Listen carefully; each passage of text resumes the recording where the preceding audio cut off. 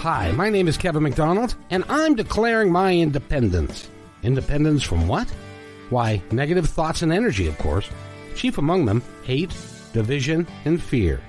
You see, I know that we're all one, and together we can solve any problem, save our planet and each other. Please, join me as we come together as one and choose a better way to be. So now, let's begin with my independence report.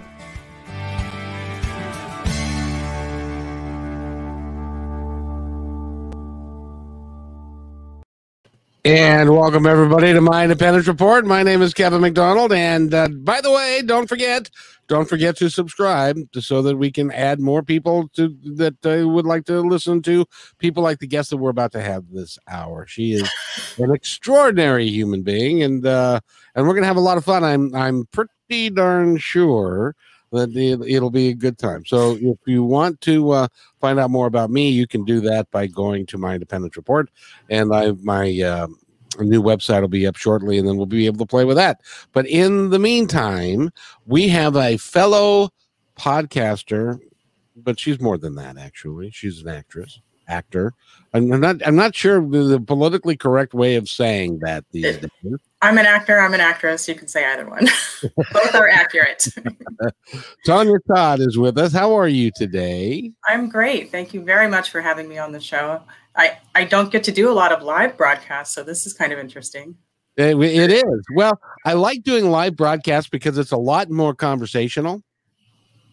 And because it doesn't matter how much I edit this thing, I'm going to either say or do something stupid.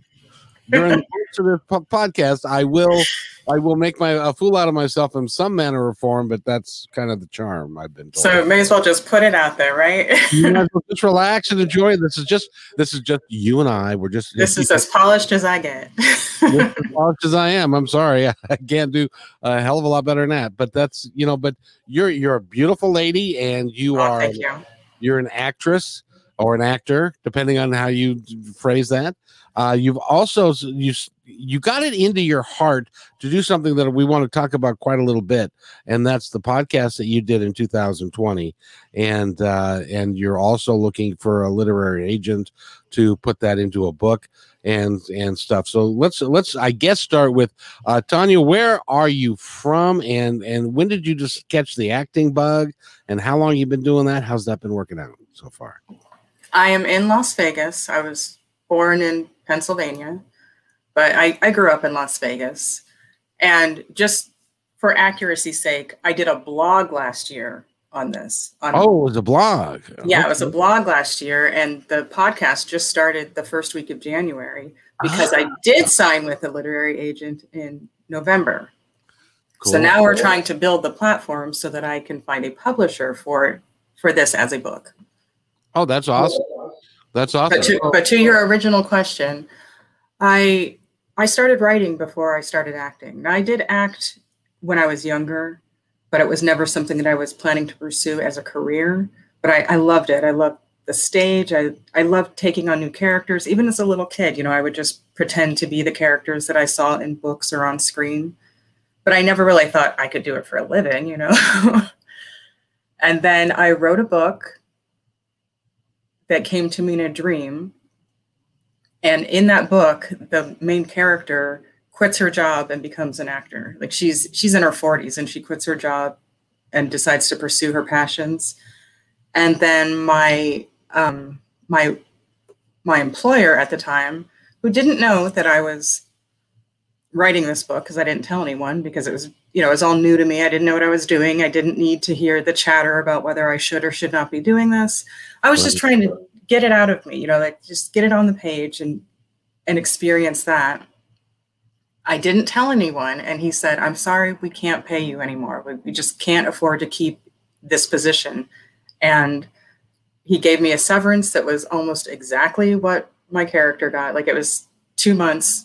Like it was just crazy coincidence. And then he said, I think you'd be a really good actor and model, and I'm going to introduce you to someone who will help you get started in that.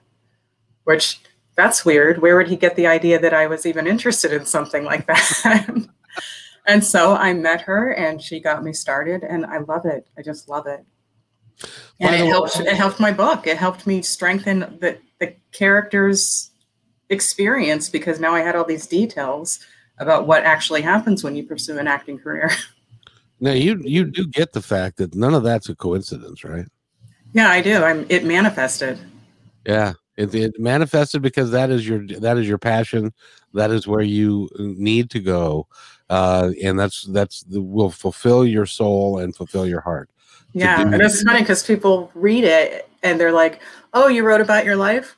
Well, I didn't know it yet, but it wasn't my life yet. But in a sense. That is so cool because as you continue to in thrive, and this project that I think that you're working on is going to be very, very popular. And the reason the reason that I thought that is because I saw and I watched the episode from January, and so I thought that it was 2020, not 2021. But anyway, see, I told you that's why we do this live, because I can make it perfectly all right, and you can correct me, and that's perfectly all right as well. Right, it's fine. So tell us about the blog you did and now the podcast you're following up with. Okay, so as many people did at the end of 2019, I gave myself a list of goals and accomplishments that I wanted to have achieved by the end of the year. One of those things was to blog more regularly.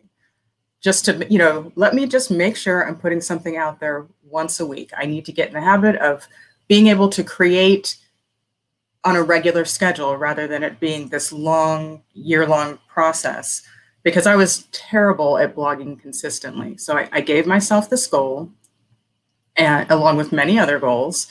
And because I write about love, I don't write romance per se, because that's a specific genre that has a formula, but all of my stories involve love stories of some sort. They just don't follow the formula for it has to be a happily ever after kind of ending. So on par with that, I used my own experience of people I know, the research that I've done, and then just many of the experiences that my characters have to come up with one tip per week to help improve intimacy within a committed couple. Like cool. Between a committed couple, just one thing per week that they could do that can improve the emotional intimacy between the people. And so I started that, and I was doing it weekly, and I was posting it. And then, we had the pandemic and lockdown, and almost all of the goals that I had just weren't even a possibility anymore. And so I clung to this one thing, like I can do, this I can finish. And it's weird. I was extraordinarily busy last year, even though everything shut down, because I'm part of I'm part of Henderson Writers Group, and we put on the Las Vegas Writers Conference every year. Well, we had that scheduled for April of last year. So we had 2 weeks to turn it into not an in-person conference anymore, but an online conference. So all of that was sucking up my time. And I ended up writing a screenplay, and I had been doing a play last year. We ended up doing rehearsals online and recording that for people to see over Facebook instead of seeing it in person. I kept very, very busy. And so it was easy to find reasons to not continue with this blog, to not continue writing this. But I kept going, and then we got to June, and it was just all of these things were happening in the world. People were rioting. There was so much negativity. There was all this anger and grief in the world, and I almost quit. I almost quit writing the blog because it was just, why am I writing about love when people are dying? We were in the middle of a pandemic. People are depressed and people are angry and rioting. Why am I writing about love? Like, who cares about this right now? And another thing that is no accident, I didn't say this to anyone. I never put it out there verbally, but people started emailing me and writing messages on my blog and writing messages on my website and just texting me and saying, thank you for putting this out every week. I look forward to it. I look forward to something positive in the world. And the crazy thing is, some of those people aren't even in relationships. They were just reading it because, they might apply it to future relationships, or it brought them joy. They have hope. Right. And that was my nudge, that keep doing it, keep going. And I had no plans to turn this into a book. I was just trying to blog regularly and put something positive into the world. You know, there's so much negativity, but the negativity almost overtook me. And it was those words, you know, fans, they matter. You matter. Please give feedback to the people whose work you enjoy, because sometimes that's all it takes to get them to keep going. It's fuel. It's fuel for your creativity. It's fuel for your tenacity. It helps. Well, you know who helped me? People like you. Thank you for that. Because the whole reason I do this show, and the whole reason that, you know, it's we're out to declare our freedom from hate, division, and fear, is from people like you, who are now. I know that there was a hard point, and you were going to quit, but then you had the intestinal fortitude to not, and to keep going, and now you're going to make it even better, because this year is a podcast that tell us how you're formatting the podcast, how you're putting it together. Okay, so I continued with the blog, and I attended a book festival, an online book festival that I was speaking at the book festival, but they had all of these different things. And because I was a speaker, I was able to attend the other meetings for free. And they had a literary agent panel. And so I just people keep asking me to turn this into a book. Is there any kind of I don't consider myself as someone who has a big enough platform for something like that, because I don't have 1 million followers on Twitter. And they said, that's not all that applies to a platform, because I am doing podcasts for other people. Like, I co-host the And I Thought Ladies podcast regularly.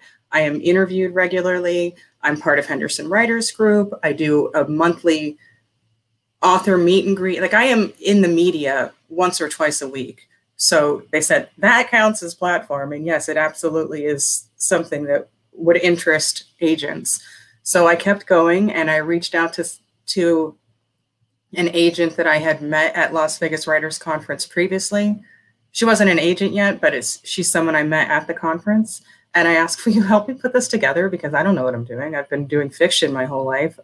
I know how to write a query, but I've never written a nonfiction proposal. And she said, yeah, send it to me. I'll help you. And then she asked if we could get on a call. And turns out it was the call, but I wasn't prepared for the call, because I thought she was just calling to talk to me about the proposal. But she was, and she offered representation. And we brainstormed different ways to bring this into the world as a book. And we have some ideas that we're working on. And part of that is expanding the platform by turning it into a podcast. So now it is the 52 Love Podcast. And because I'm an author and an actress, I get to interact with amazing creatives all across the board.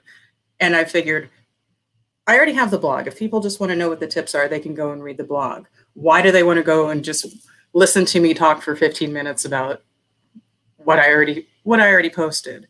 So instead of having it just be me on the podcast, I've invited all these creatives to come on the show, try out the tip, give us their experience with it, and then they get to promote their work. So my audience gets to hear about all these different types of people. They get to see that the tips work on different types of couples, regardless of whether you are in a heterosexual relationship, a homosexual relationship. No matter what your coupling is, your age, your race, your gender, it works on everybody. It's all about putting in the work toward your relationship, treating love as a verb, essentially. How did you get so, this is kind of a loaded question, right? How did you get how did you get so versed in love? How did you know? I mean, coming up with 52 things in a row, that's hard to do all by itself. But where did you come up with the inner knowledge to be able to do that?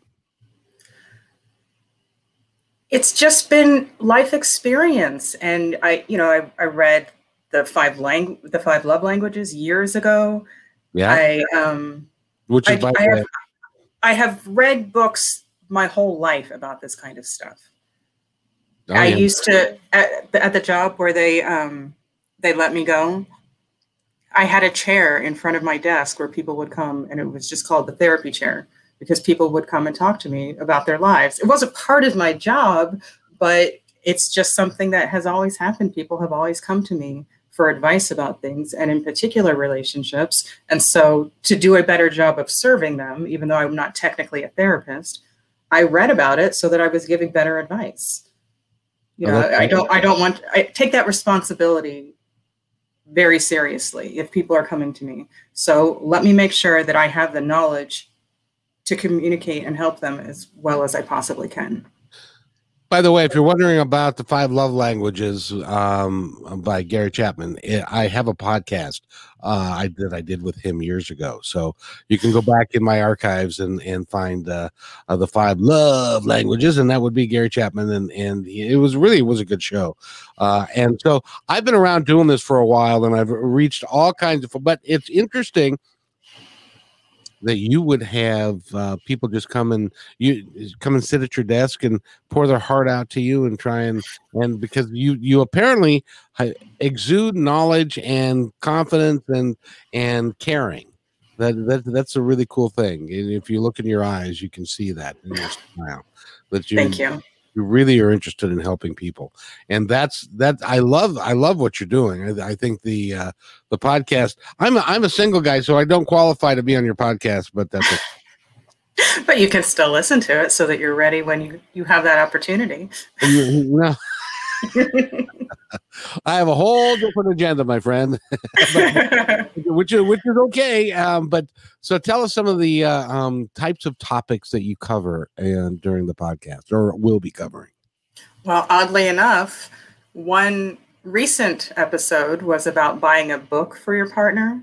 And one of the suggestions for that is to read the book with that person, but buy a book that you think that the partner would enjoy, not something that you feel you need to read this. You know, this is not about trying to shape or mold someone. This is about buying it from their favorite author, or if they already have all those books, buying a book about their favorite author or on a topic that your partner has shown some interest in. And then there's the bonus of read it at the same time so that now your partner has someone to talk to about this book. And what was chosen, the partner asked for the 5 love languages.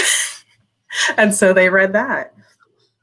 But in addition to that, I already have an episode planned for later in the year on learning your partner's love language. So it is very much, at a certain point when I was coming up with the topics, I realized I've had these in mind the whole time without realizing it. So I went back through and added the tag for which love language it is in each of the blog posts, because they're in play. There is something to it. I do think that the book is a bit heteronormative and at times a bit misogynist, for lack of a better word. However, the tips work, though. I mean, the 5 languages are real. Those are true. I just think that some of the examples that he gives about how they're a bit stereotypical in terms of a male-female relationship, and I don't think there was a single gay couple in the entire book. No. Well, see, that was written back in prior to 2003, but there were still gay people back then. Yeah, but times have changed dramatically since then. Yes. Back then, see, I'm not sure how old you are, but you're younger than me. I know that. And in 2003, which would have been 20 years ago, you would have been younger yet. And so it was a different time. I'm so glad those times are over, because now we have gay marriage, and now we can look at people and enjoy people for who they are, not right to choose them to be or to put stereotypes on them because they like the same sex or whatever. It doesn't matter. Right. And I will say, I'm a Christian. Mm-hmm. They don't have to be mutually exclusive. You can love people. I mean, a real Christian is supposed to love people, period. You are correct, my dear. That is, in my mind, that is what Jesus taught. Right. And that's what he meant. And and for people to put barriers up is not, I just don't think it's appropriate, because that's not who he was. That's not what he preached. That's not what he said. That's not what he said on Sermon on the Mount and all of those things. He never said that stuff. Show me where Jesus said to hate anyone. He didn't even hate the people that were killing him while they were killing him. Exactly. I don't know how you do that. That would be that. That requires an extraordinary human being and, in some people's mind, a god. And so, from that standpoint, it doesn't matter because he gave us an example to live by. Right. And I'm glad you're living by that example, and you're working on it. Now, I gotta ask you, because somebody's going to say, all right, this is 52 weeks of talking about love. Okay. Where's the sex part? Where does that come into this thing? Well, sex is part of that type of relationship, and some of them are racier than others. That's true. I mean, we go as simple as putting a puzzle together, spending that time together with your partner. And I have one called Naughty Nooners. Naughty Nooners and good Nooners. Because I honestly think that in a lot of we're brought up in a really weird place. We are, especially girls. Guys that I don't know that they get talked about like it the way girls get talked about it, but it's like no until you get married. Then it's yes, but by that time you don't know how, because you was all no, and you had a negative stereotype about what it is all about before, and then now you're married and now you're supposed to be free and it's hard for some people to make that transition. Has that been your experience? Well, it sounds like you've been watching Bridgerton. Don't tell the poor girl what sex is or how it works, and then good luck with that. Exactly. It's like, I asked my wife one time. Well, she was my wife. I asked her, when you were a little girl, and you went into your teenage years and the change of life began and you began to menstruate. Well, how did they handle that? How did your parents handle that? And she said, well, my mom took me to the store. She bought these things, and she said, use this, and this, and that's the last we talked about it. She thought my mother was great about things like that. She was very open, and I was never worried that I couldn't talk to her about anything. Oh, good, because my wife thought she was dying for a short period of time until they figured it out. But I am so glad you're out there, because there are so many people that and I know communication is a huge part of what you're talking about. It is, and that includes with sex. I mean, if you communicate the things that you enjoy and that you would like to experiment with, that is part of bringing you closer emotionally. You should be able to trust that you can talk to your partner about these things. And then you need to be trustworthy if they want to talk to you about things. It was interesting too. I had a podcast yesterday with a lady that was her 30th anniversary. And they were talking about, the ups and downs. And I know what it's like to be married for a long time. I was married for 24 years. And unless you are able to communicate and to change together as you get older and things change for you, it's very easy to fall apart, isn't it? Yeah. I mean, all you have to do is neglect it. And it's easy to do. It's easy to take what you have for granted and not work on it and put all of this effort into things outside of your relationship. And I'm just trying to show people how they can apply some of that toward their relationship. So when you decided to you are so talented in so many different areas. When you were little, where did you think you would be? Did you have passion for? I wanted to be a veterinarian. That would have been a very fine field to be in as well, because our animal. I couldn't handle the dead animals that I was going to have to be around to learn how to do it, and I'm too sensitive. Yeah, that's why I just lost my border collie of 14 and a half years, and so I'm hesitant to get another animal, because it's either going to outlive me or I'm going to outlive it, and I don't want to bury another animal. Someone will be heartbroken either way, right? Yeah, I love them too much. Well, when my last cat passed, I was, I am Catwoman. I love cats, but it was just so painful because we were so close. And she held on until I woke up the next morning, just waiting to say goodbye. And it broke my heart. And I was just not going to deal with that pain again. You know, I was just closing myself off. I didn't want to open myself up to the pain. And 2 months later, a kitten showed up on my doorstep in a storm. This beautiful, fuzzy, charcoal gray baby, just Russian blue. And he said, "I live here now. I love you. I'm yours." And he was so clean and so well cared for. I'm like, you live with somebody. Like, you can't be an outdoor cat, this wonderfully healthy and clean. And he didn't want to leave, and I can't leave him out in a storm. Like, it was a bad storm. So I let him stay overnight, but I did not feed him because I know the drill. Like, you have shelter here, and please don't pee on my carpet, you know? And then put him out the next day. He came back. Wow. When there was it was just a stormy week, and he came back, and it's like, why do you keep doing this? And he curls up on my lap, and he snuggles, and he looks up, and he says, "I love you. I'm yours. I live here now." You can't live here. Someone is taking care of you. And, you know, got out the old cat box because still had it with some litter. And he immediately went, like, just to say, "See, I know how to do it. You don't even have to train me. I am all ready to go. I can live here." Turns out he was the neighbor's cat, and he kept breaking out of their house, and they were just getting ready to return him because he didn't seem like he was happy there. And she didn't want him to be unhappy. She wanted him to be cared for. So she was going to take him back. And I said, "Well, I think he wants to move here." And so I still have him. And it's another manifestation. He is the cat that was in my book, the cat that belonged to the woman who started acting. Like, how did this cat, who wasn't even born yet, end up living with me? Oh, I have an idea. it comes from the great beyond, because we are taken care of.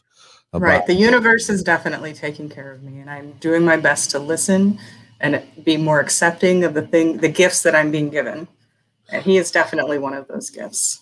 Would you do me a favor and say that one more time so that everybody has the opportunity to hear those words, because they're so damned important. It's not even funny. So say that. Okay. Well, I'm not sure I remember exactly what I said, but essentially I am trying to do a better job of listening to the universe and accepting the gifts that it is offering me. Because they are many, and they are many. They're there for you. And if you pay attention, talk about this a lot on the show. If you just pay attention, they will come to you. I think it's awesome what you're doing, and it's going to be a very popular series. How is it growing? Is it growing pretty well so far? It's growing on Spotify and YouTube, and those are my two main focuses. And I'm enjoying the comments in there. I already had a few super fans that it didn't matter what I put out, they were going to buy it or watch it. And I love you all so much. You don't even know.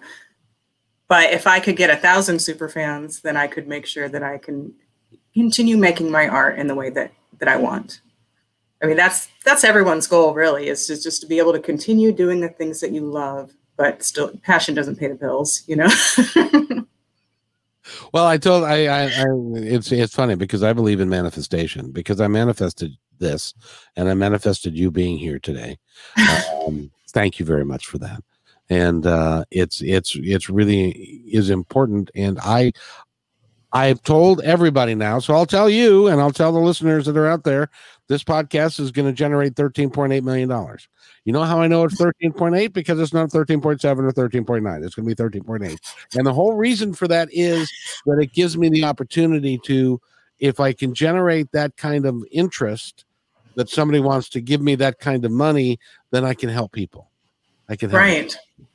And more people. That's exactly right. My motto is to elevate and lift others. That means that it's my job to continue to grow and do well and do the best that I can, and to use that to help other people do the same.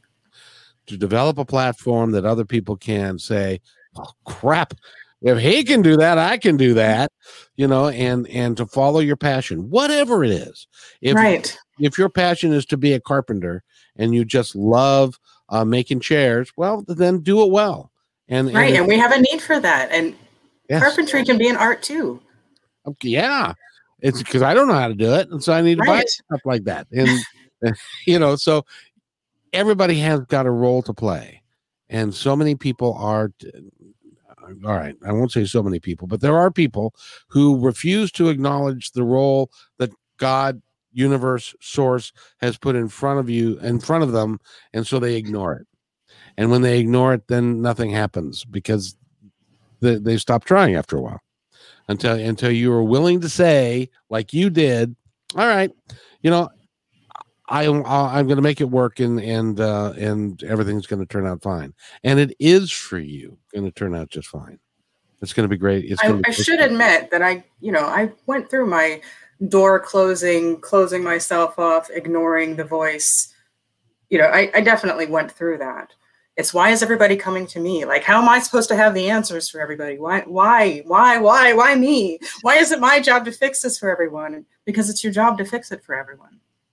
Because it's your job to help them through it. Because you've been given the gift to be able to help them through this. You are empathetic. You can see what is going on in them. You can feel their pain and you can help them through it. And that in itself is a gift. And it hurts sometimes when you're feeling somebody else's pain. But I believe that it is a gift that I have, and I need to use it to help other people because not everyone has it. I want you to, if you choose to, there's a couple of books out there. John Edward has written a couple of books. He's a psychic medium. I don't know if you know who he is, but it's about self-protection. Because someone like you that's highly empathetic, like you are, you tend to take on people's stuff. Yeah. And you need to protect yourself from taking on their energetic stuff. Right. There's a transfer of energy that happens when you're helping people like that. Even through a hug, you can feel the energy passing. Yes, and so it's important for you for your own health, both mentally and physically, to put up a barrier that you don't allow negative energy into your space.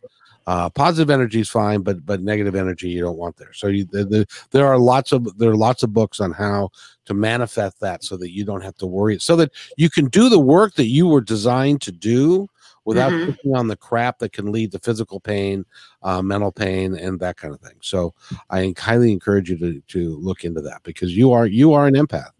Thank you for the recommendation. And people will help, and you help people, and you can't help people if they're hurting you. You're not wrong.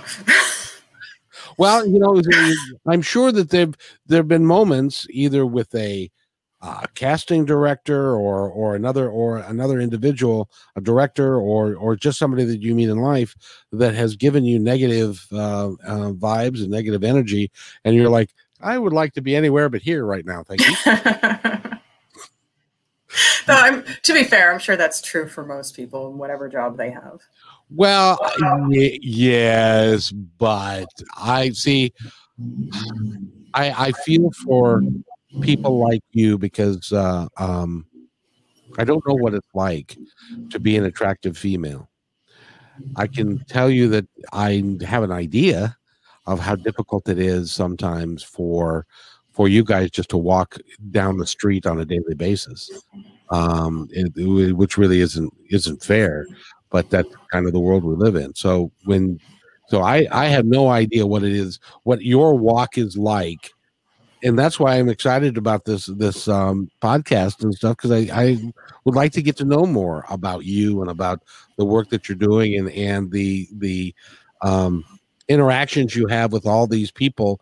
I would love to see you do like Danny DeVito and Rhea Perlman. Oh, I love them as a couple. They're adorable. Have you met them? No, I have not, but I do really. I'm a fan of their relationship. It's been a long time and they had troubles, and everybody has troubles, but they worked through it, and I think they're back together now, if memory serves me. But so given the fact that you're going to do this book, you're doing the blog, or you did the blog, now you're doing the podcast. By the way, how do you like podcasting? It's harder than I thought. There's so many things to consider. There's all the scheduling that you have to juggle between my producer and my schedule and the guest schedule. I've interviewed people who are in other countries, so there's that whole time zone issue that you have to deal with. Not everyone works Monday through Friday, but some people do. It's just that I'm so good at scheduling. I thought that would be the easy part, but that has been the toughest part. It is. I had a agent from Sweden call me. Her client's name is Fia. She's a 26-year-old singer-songwriter, beautiful voice, but they're in Sweden. Well, Sweden is 9 hours ahead of me, and they didn't want to stay up late, so it was like, okay, I have to look chipper and ready to go at 7 o'clock in the morning. You haven't been to my house, but at 7 o'clock in the morning, I am generally anything but happy and chipper. Yeah, you should see this at 7 o'clock in the morning. Okay. well, mine doesn't change much, I'm afraid, at this point. But my next episode is with someone who's in England, and which is a wonderful episode. I highly recommend that one because we have a British actor who's going to read.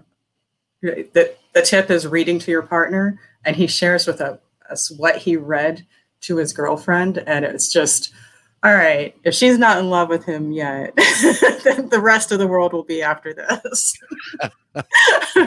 Oh, that's awesome. And you have a lot of energy, and you've got a lot of positive energy, and so I think your podcast is going to do just awesomely. Thank you. As a matter of fact, throughout the year, I would love to follow you and to have you back on to see how it's going and to see where you're going. Yeah, that would be great. Check in. Like, what did you do? See, now you're giving me that incentive. You must succeed because you have to share with the world how well you did, right? Absolutely. And inspire them to follow their dream and start their podcast or write their book or, just start poetry. Just write poetry. You don't have to worry about whether you're trained. Yes, there is a difference and you should respect the craft. But if you have poetry within you, write it. I'm sure there's an audience for it. I was talking about this gal in Sweden, and I asked her how she writes, and she said, well, she sits down she's got a little altar there, and she sits down and she closes her eyes, and then she listens, and music comes to her, and then the words come to her, and then it goes down her arm to her hand, and she writes it all down. I have never written a poem on purpose. They all whisper to me. These are the things you need to be putting down. And so it's just, okay, I will write this for you, but I'm not composing this poetry. It's being whispered to me, and I'm just the fingers typing it on the page, So when did you recognize that you had that ability and that you weren't nuts and that the voices in your head were coming from somewhere else and were positive in nature? I appreciate that you don't think I'm crazy because of my voices. Oh, don't we all have them?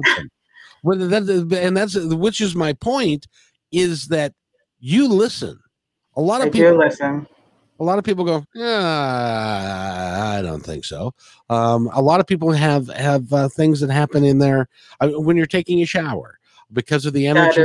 That is it. That is when you're not active. Your mind is not active, and they all pour out. And I find myself so many times hair wrapped in a towel, dripping wet, typing onto my phone as soon as I get out of the shower because I don't want to lose it. I don't want to forget all the stuff. But it's like I've composed thousands of words on my phone, dripping wet, because I didn't want to lose it.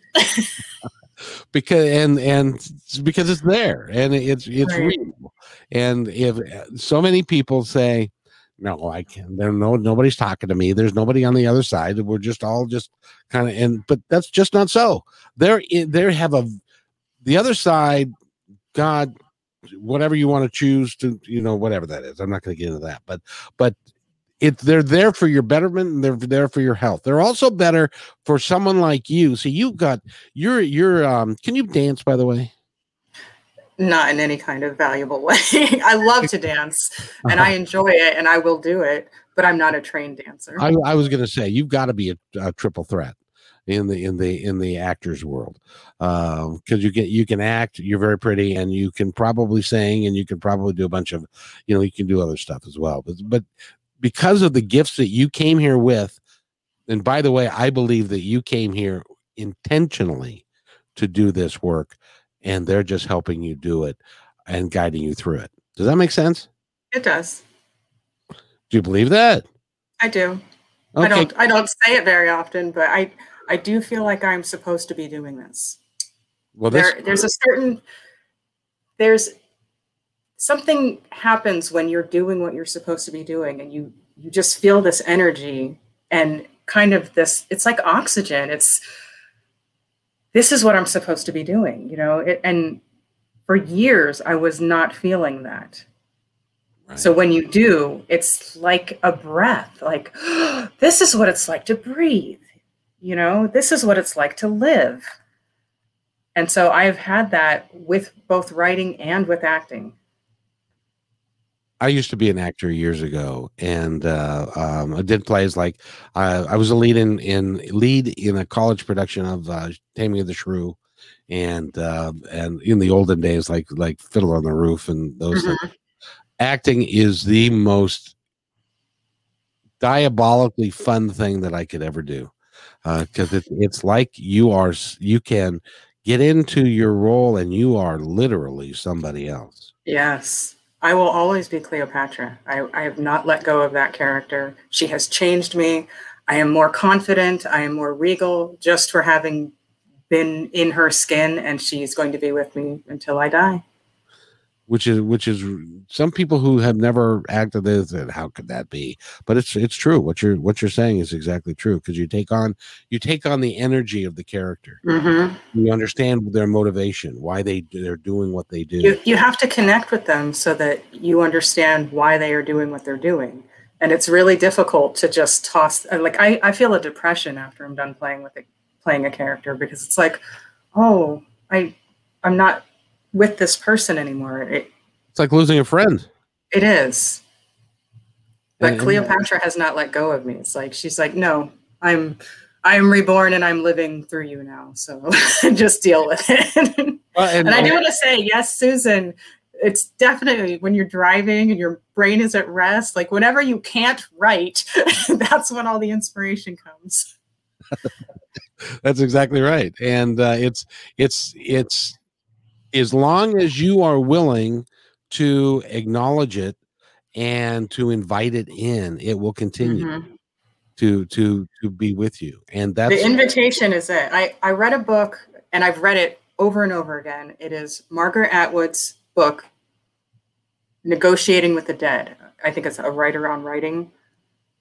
And just reading a little bit every day, it opened up this world, like it opened the doors and the windows and all of the roads between me and the muse. And I wrote more poetry than I ever did just from having this. It's like an invitation. Just use me, teach me, guide me, that kind of thing. Okay. So when's that book coming out?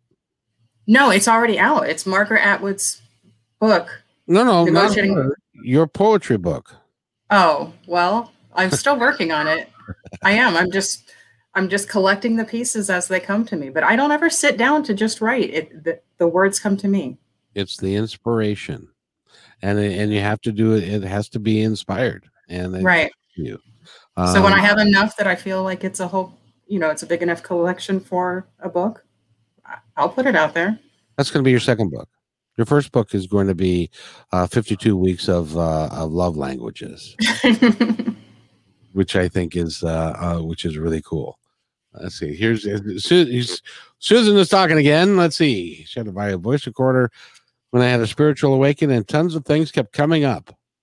Yeah, that's a great idea. I can't tell you how many times I've just pulled out the phone and talked to text and send an email to myself, like, just get this so that I can drive, talking with it on my lap, just the voice recorder, But yeah, that's a great idea, Susan. Yeah. The first time I ever heard about anything like this, I was a kid. Somebody was talking to a songwriter and he said, well, I woke up with this song in my head. And so I went to my writing partner and I went to the producer and I played it for them, and neither of them had ever heard it before. And so I talked to, and so for a couple of weeks, I was wandering around with this song about eggs and ham that I had no idea what it was. And that turned out to be Yesterday by Paul McCartney. That's so cool. He woke up with the song in his head, and he thought for sure, since it was complete and it was done, that he had heard it from someplace. And nobody ever claimed it. It's now been re-recorded by different artists over 3,000 times. Yeah. Because it came from somewhere else. And he openly admits, and he was open to it. Yeah. He openly admits, I didn't write that. That came in a dream. Right. And so we all are capable of doing that. I've had the most fun talking with you today. Oh, thank you. You're awesome. And I really appreciate that you're putting all this together, and you're going to be really. Are you still auditioning for stuff? I am. I had an audition yesterday. Oh, how'd it go? It seemed okay. Like, you never know in the moment. It always feels good, but then there's that waiting period, and that's killer for an actor. But I find that it's still easier than waiting when you query your literature. Because, if you're not right for the part, there's nothing you can do about that. I had the interview with John Edward, like I mentioned, and psychic medium. His daughter also is an actress. She's like 8 or 9 years old, and she's an actress. And I asked him because he had said, my daughter does not audition. Nobody is allowed to say the word audition to my daughter. I'm interviewing for the role. Okay. So there is an aspect of that. There definitely is. Yeah, there really is, and she is interviewing for it. And if she doesn't get it, it's like he says, "Look, you are a perfect circle. If they're looking for a perfect square, you're never going to be a perfect square because you're a perfect circle." And so, if it's right for you, you're probably going to get the part because they're looking for a circle. But if they're looking for a square or they're looking for somebody else, then you're not going to get the part. I've done some work on the production side of things too. And during a casting session, we had all of these great performances come in. One person gave the best performance of anybody who was auditioning. He didn't get a call back because he wasn't right for the role. Oh, wow. But he was still the best performer of the day. It was heartbreaking because it's like, I don't want to call him back in just because he did a great job when I know he's not right for this. But I will never forget his performance. I will never forget the actor that he is. He booked the room, but he didn't book the job. Oh, wow. And that has to be hard because not only do you have to read the right script and be able to get there to get the audition, because auditions are hard to get. And it has to be the right role for you. So it's hard. Are you at the point in your career where people start sending you scripts? Yes. And I appreciate that. But sometimes that's a lot of pressure too, Yes, it is. Yes, it is. I'm very busy, and sometimes you'll get this blessing of, here's a script. I want to know if you're interested in a role. And sometimes they don't even tell you the role. So you're just like, all right, I have to find a way to fit this in because it is a blessing that someone wants me to be a part of their project. Mm-hmm. And then you have this is amazing. I'm going to do my absolute best to put it into the universe that I want to be part of this. And sometimes it's like, oh, I'm so grateful, but this is just not right for me. Like, this is not my kind of production. And then you're on the other side of the rejection, which you have to hurt somebody else, and that is never fun. Oh no. I probably shouldn't ask this, but I'm going to anyway. What do you do when you're reading a script that somebody sends you that you really like, and there are nude scenes and love scenes and stuff like that? Are there any way to get around that in cinema these days, or do you have to accept things like that are written? You don't have to accept things like that. Good. And if they're not willing to work with you, then you don't want to be working with those people. If they're not going to respect you from the start, if you're saying, I'm uncomfortable with this, how respectful do you think they're going to be once you're on set? Oh, that's wonderful. For people that are interested in becoming an actor, especially young women, that's an important aspect to know, because it's coming to light here in the recent years that we'll just say that casting directors have not necessarily been the most moral of people at times. And it's not all of them. Of course, it's not all of them. But, there are those bad eggs that have given people a bad name, given the job a bad name. And I will say, I definitely have my phrases that I search for in the scripts that are handed to me. Like, all right, let's see this.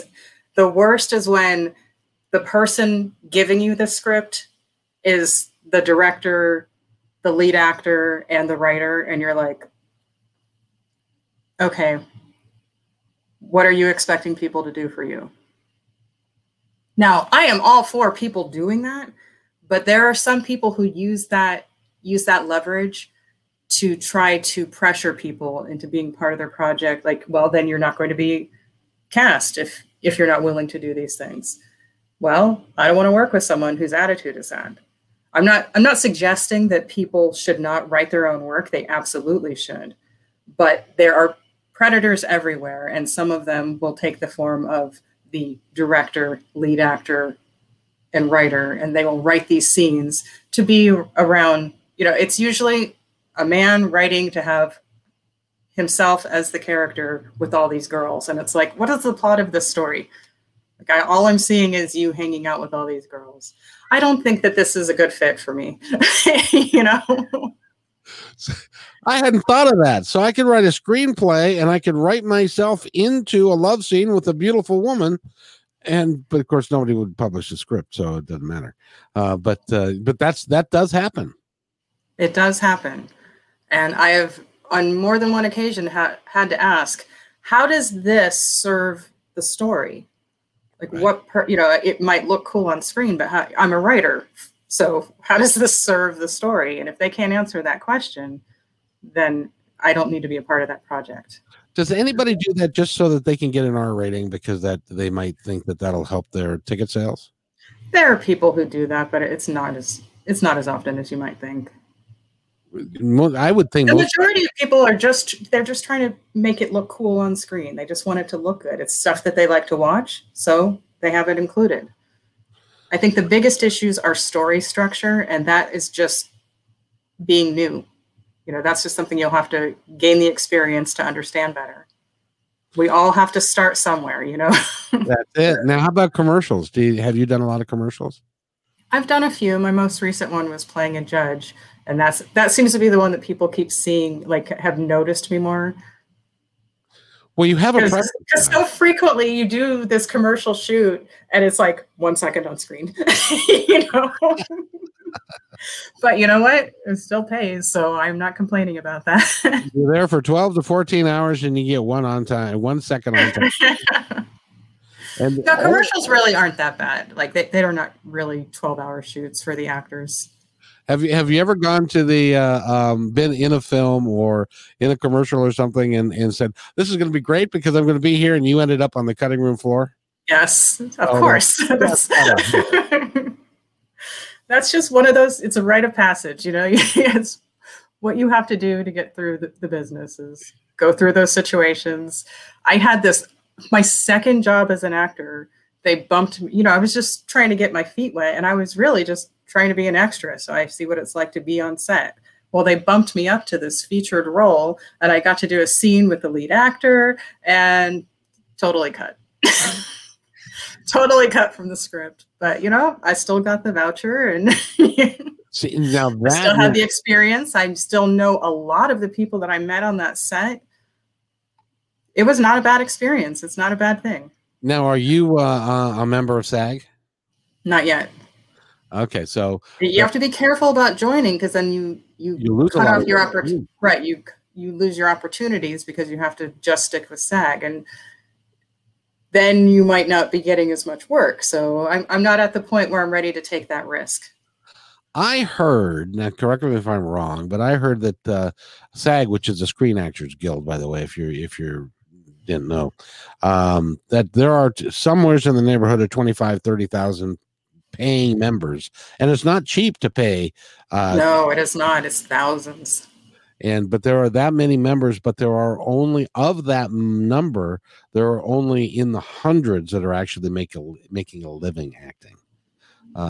Because I don't know the statistics. I just know that for me to invest that kind of money to reduce my opportunities, I'm not at the point where I can take that risk yet.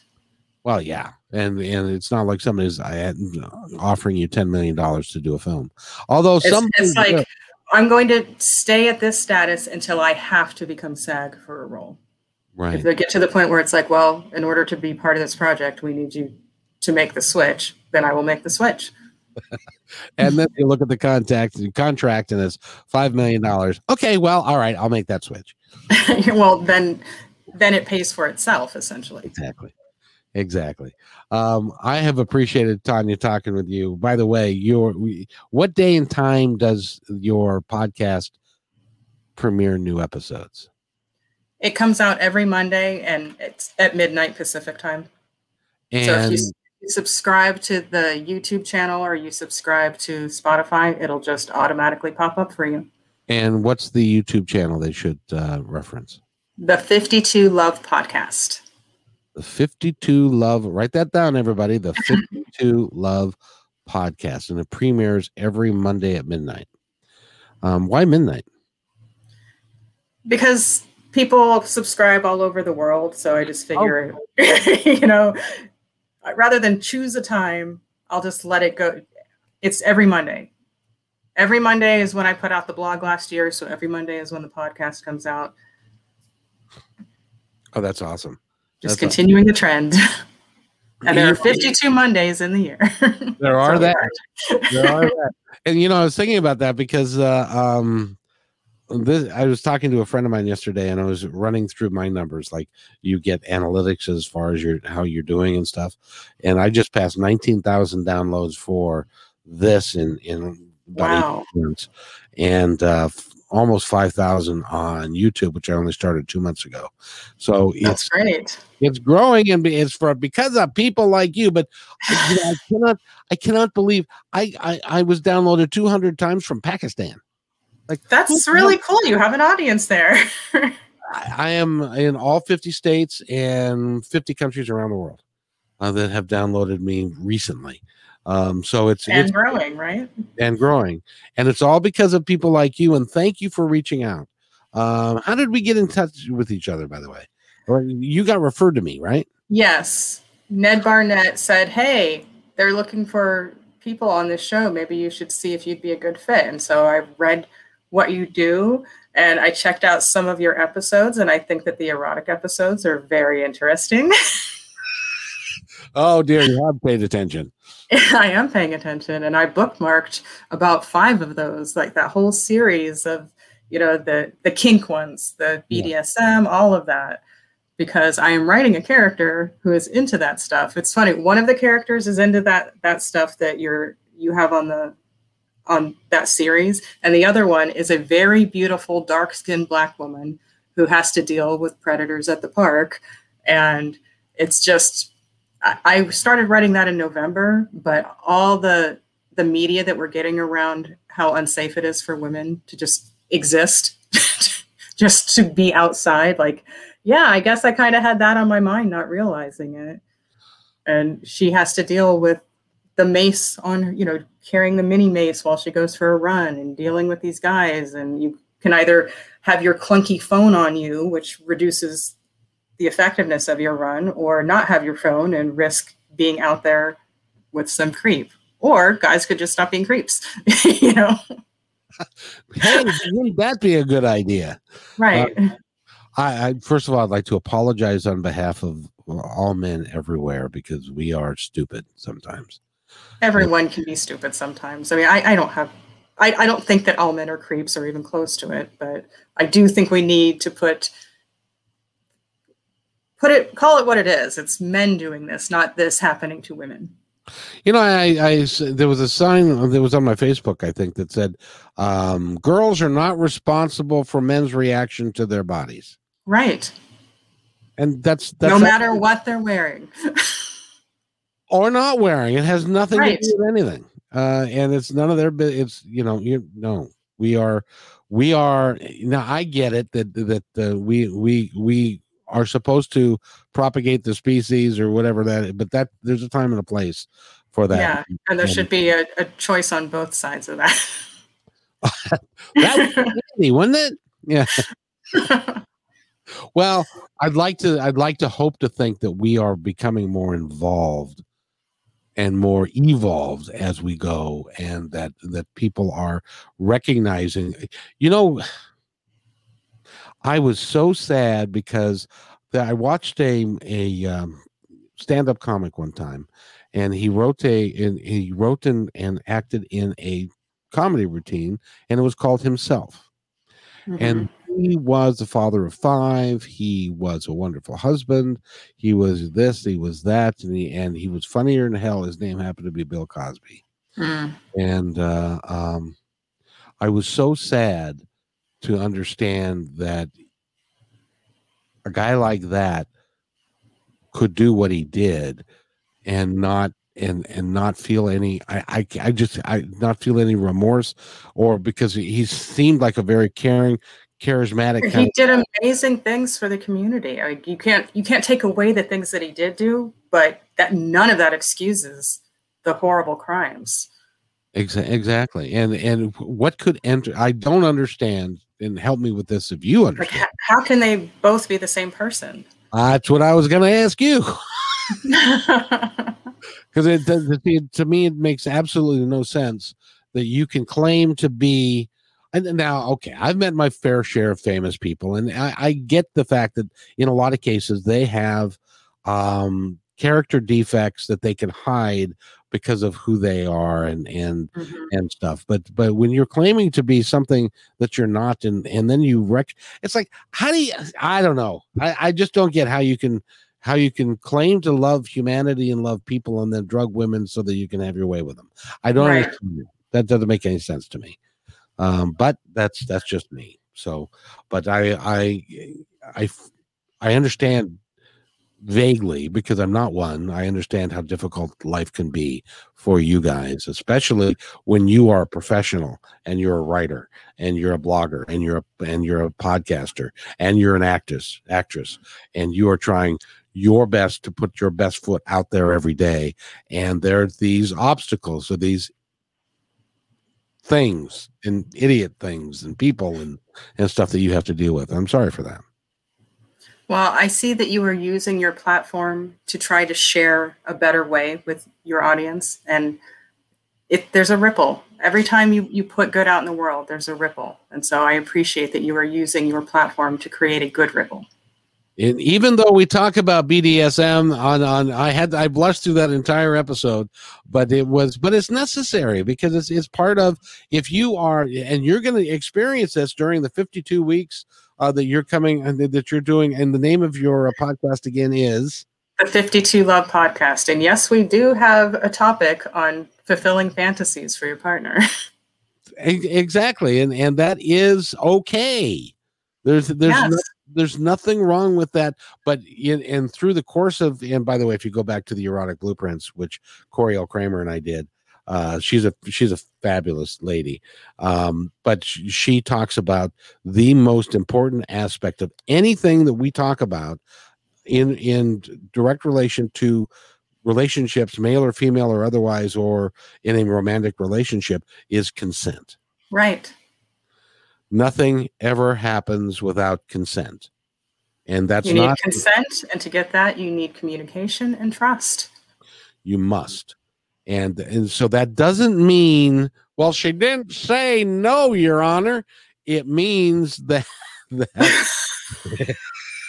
it means that you don't act on anything unless there is a firm, concise, completely understanding yes involved on the other side, with the caveat that they at any moment can pull that yes and make it a no, and that's okay. And that's true for both parties. That's true for everybody.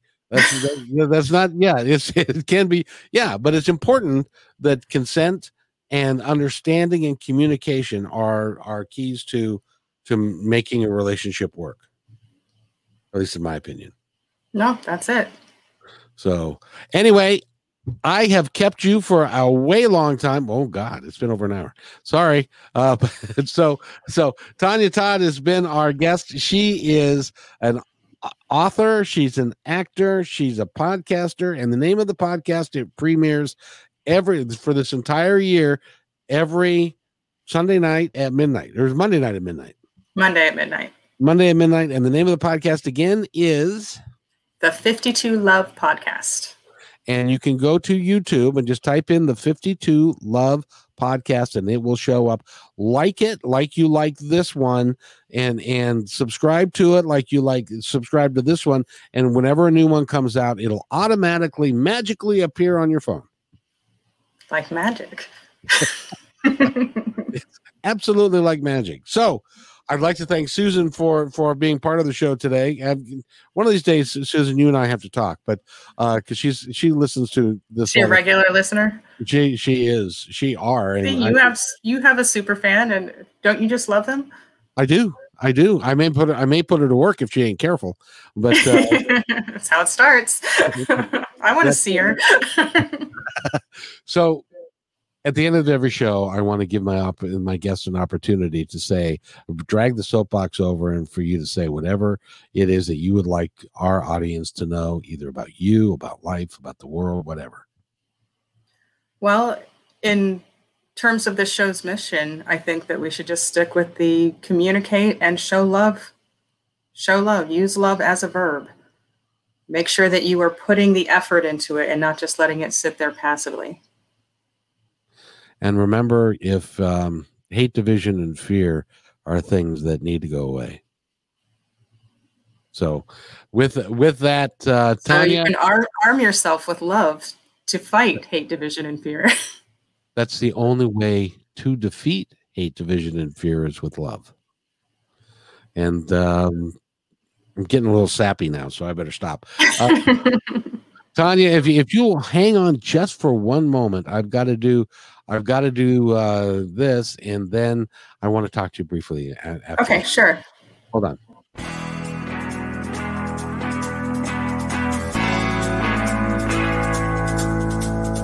Hey, and thanks for listening to this episode all the way to the end. Hey, pretty cool. Hey, don't forget to follow us so you can receive regular updates and new posts. And remember, take care of each other, because each other's all we've got. See you next time on My Independence Report.